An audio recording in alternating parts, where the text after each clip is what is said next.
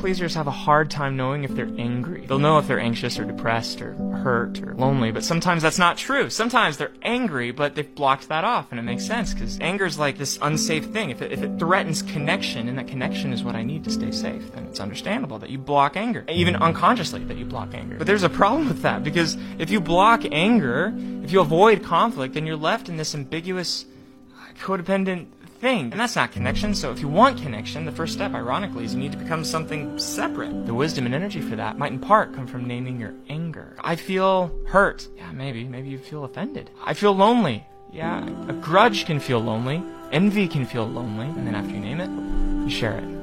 Maybe with someone wise, because if you're new to this whole anger thing, it might not be wise to go right after the person you're angry at, right? Because maybe this has something to do with your past. You need to process that first. Maybe there's a way to express your anger that's actually going to get to the outcome that you want. And if you avoid the whole task altogether, because that feels like a lot, I mean, I get it, but the alternative is really no good. Bouncing around from all these different negative emotions in place of what you're really feeling, that's not going to lead to the connection you want.